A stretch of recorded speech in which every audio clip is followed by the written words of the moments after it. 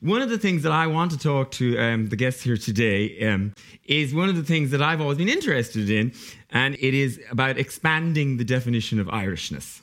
And I think all of our guests can sort of see that because they're all well-travelled and sort of, I think, if you travel, you get to look back at Ireland and you get a sort of a different view of Ireland and Irishness.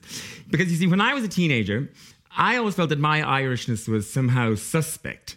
I didn't tick all of the boxes that you were meant to tick, to be an Irish boy. I didn't like football. I didn't really get U2. The idea of the trip to Tip was absolutely terrifying to me. And on top of that, then, I did tick a whole lot of boxes that seemed somehow incompatible with Irishness at the time.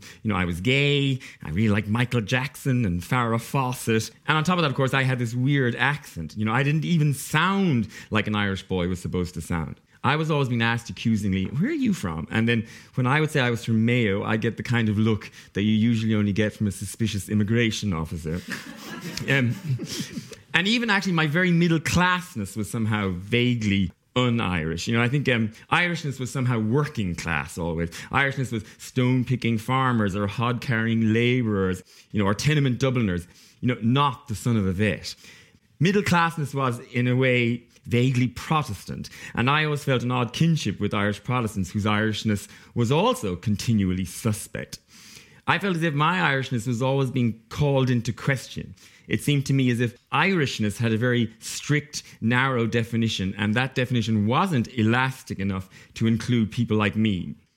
And although that wasn't the only reason, it was certainly a good part of the reason why I ran out of Ireland at the first opportunity. Because I wasn't sure at the time that there would ever really be a place for me here in Ireland. And it was only later, when Ireland began to change, that I started to think, well, actually maybe there would be a place for me here. But even then, I definitely thought that I would have to make that place. And in some ways, I would say that actually that, more than anything else, is what I have been about for the last 20 years or so. Trying to make the concept of Irishness elastic enough to stretch around people like me. And I think over the last 20 years or so, the boundaries of Irishness have expanded to stretch around someone like me, people who were previously outside.